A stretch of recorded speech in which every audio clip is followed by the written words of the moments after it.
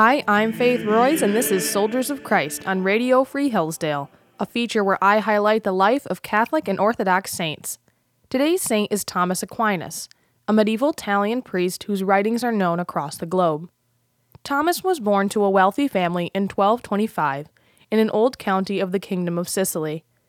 Thomas was sent to a Benedictine monastery at the age of 5, in hopes that he would choose to become a monk.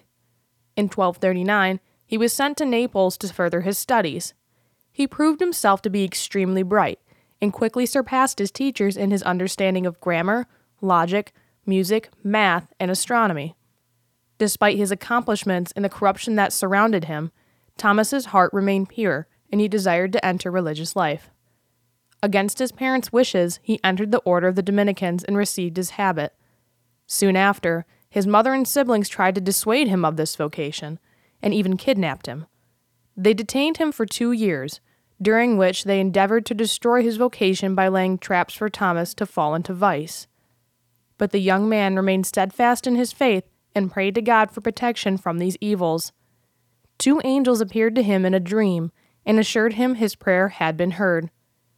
Even though he suffered much and was a prisoner, Thomas still advanced in virtue and knowledge by reading the Holy Scriptures and Aristotle's Metaphysics. When he was finally given back to the Dominicans, they found he had made great progress in his studies. He traveled to the University of Paris and studied under the great Dominican scholar Albertus Magnus. In 1248, he declined Pope Innocent IV's invitation to be the abbot of Monte Cassino and instead followed Albertus to continue his studying. He began to teach and write several books on theology. A few years later, Thomas returned to Paris to earn his master's in theology, and was soon appointed the Regent Master in Theology there. He continued to write and teach, traveling to different locations in order to preach and lecture.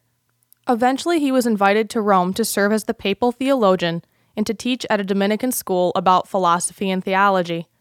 It was during this time that Aquinas wrote his most famous work, the Summa Theologiae, which continues to be published and read by many today. When Aquinas was about 50, the Dominicans asked him to establish a university. He started one in Naples and took the position of Regent Master post. One day, a sacristan saw Thomas crying and levitating in prayer in front of an icon of the crucified Christ.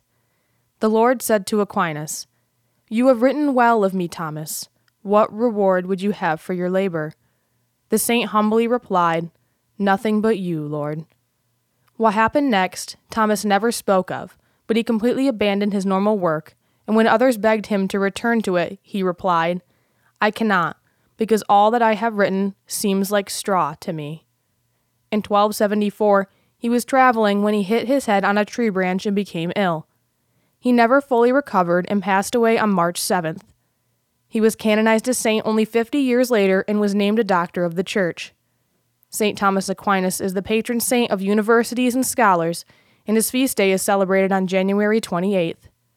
There are many writings of St. Thomas, but one in particular can be inspiring to us all, for he wrote, "The soul is like an uninhabited world that comes to life only when God lays his head against us." Thank you for listening to Soldiers of Christ. I'm Faith Royce with Radio Free Hillsdale 101.7 FM.